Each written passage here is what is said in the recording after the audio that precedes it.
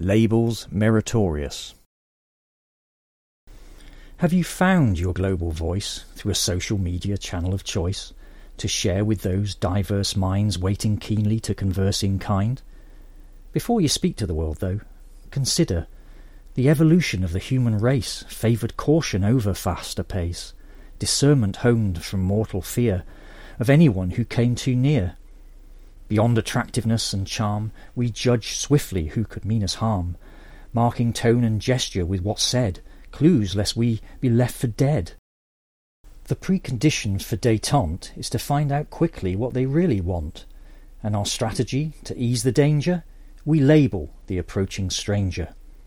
Race, ethnicity, orientation, religion, belief, social station, hometown, homeland, country, nation, political, commercial affiliation. Labels that connect to known information, attributable sins and reputation, inherited through association, culpability by conflation. But this is self-preservation, not bigotry driven by hate. It's a cautionary stance, not the intransigent state. Instinct is our protective friend, well-meaning, but not the be-all and end. And yes, of course, it isn't fair, you weren't even born, you were never there. Imperfect abstractions, but we must see that our labels do define us to some degree. And so the heady chat room impledes you to send to 1,000,000 guarded feeds, where the primal reflex is to uncover some ground for calling you out and shouting you down. Through your labels, whether rightly or wrongly inferred, they will decide if you are safe to be heard. Whether begrudgingly or proudly worn, are fountains of potential scorn.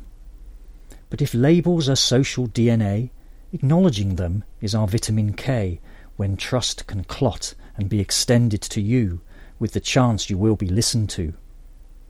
So before you speak to the world, consider all the labels you've ever had, bear out their good points and confess the bad, the atrocity, treachery, the misjudgment and greed. Then think how your right to be heard is perceived. Once you've laid your labels bare, and they've acknowledged theirs, as that's only fair, for it's only when labels have been shared enough that you can make your assertion that planet Earth is flat. And for a more receptive global ear, to the blindly proud, scan your labels deep and wide. To those with power, look deep inside, because transient is the global voice of influence that is lost to choice. Mould labels of repute to grace their future keeper's worldly place. Human evolution is, for now, just us, and labels meritorious.